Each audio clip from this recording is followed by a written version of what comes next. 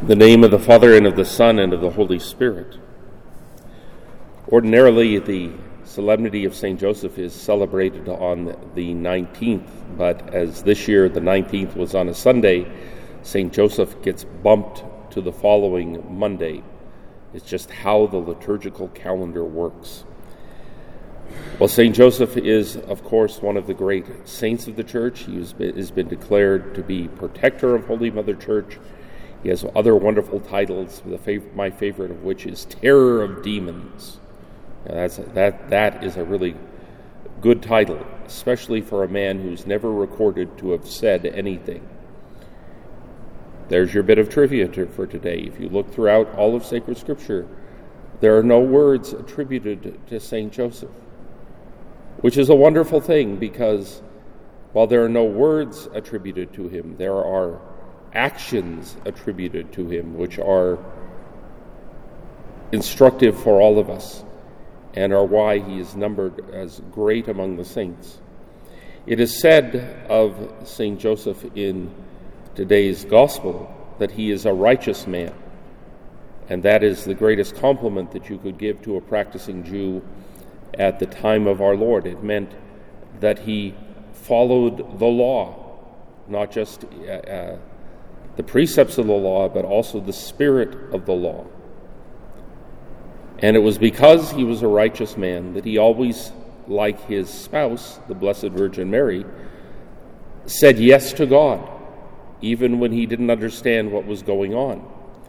And so, we have Joseph, the tecton, worker in durable materials. He didn't just work in wood, he worked in durable materials. So he was a tecton, not a carpenter. He is betrothed to Mary, and he finds out that she is pregnant. Well, he knows he didn't do it. Well, in normal circumstances, it would be obvious what had happened. But this is the exception that proves the rule. He was going to divorce her quietly. He could have had her tried as an adulteress and stoned to death. He could have had her subjected to shame. But he didn't. Why? Because he was a righteous man. Because he understood the spirit of the law. And so he was just going to put her away quietly. And then God speaks to him in a dream and tells him something remarkable. And Joseph immediately believes it. There's no hemming and hawing like our father Abraham, who would try to negotiate something.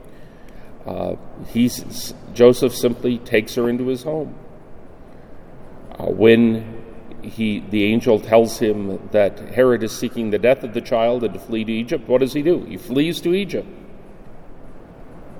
Once Herod has died, then the angel tells him it is safe to come back home. What does he do? Comes back home. He does everything that God desires him to do.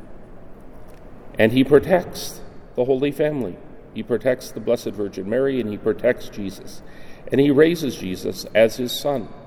According to the law of Moses, he is his son, even though he is not his biological father.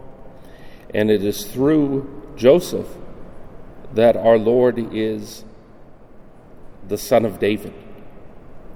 And we also know that Joseph had died by the time of our Lord's public ministry. How do we know this? Well, first of all, he's not mentioned. And secondly, our Lord would not have entrusted the Blessed Virgin Mary to St. John had Joseph been alive.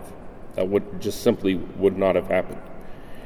And so this is one of the reasons why St. Joseph is the patron of a blessed and happy death.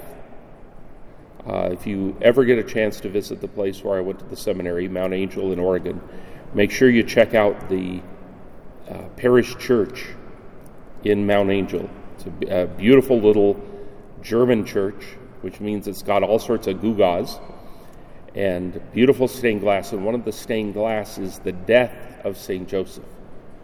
And it has his death being attended by Jesus and the Blessed Virgin Mary.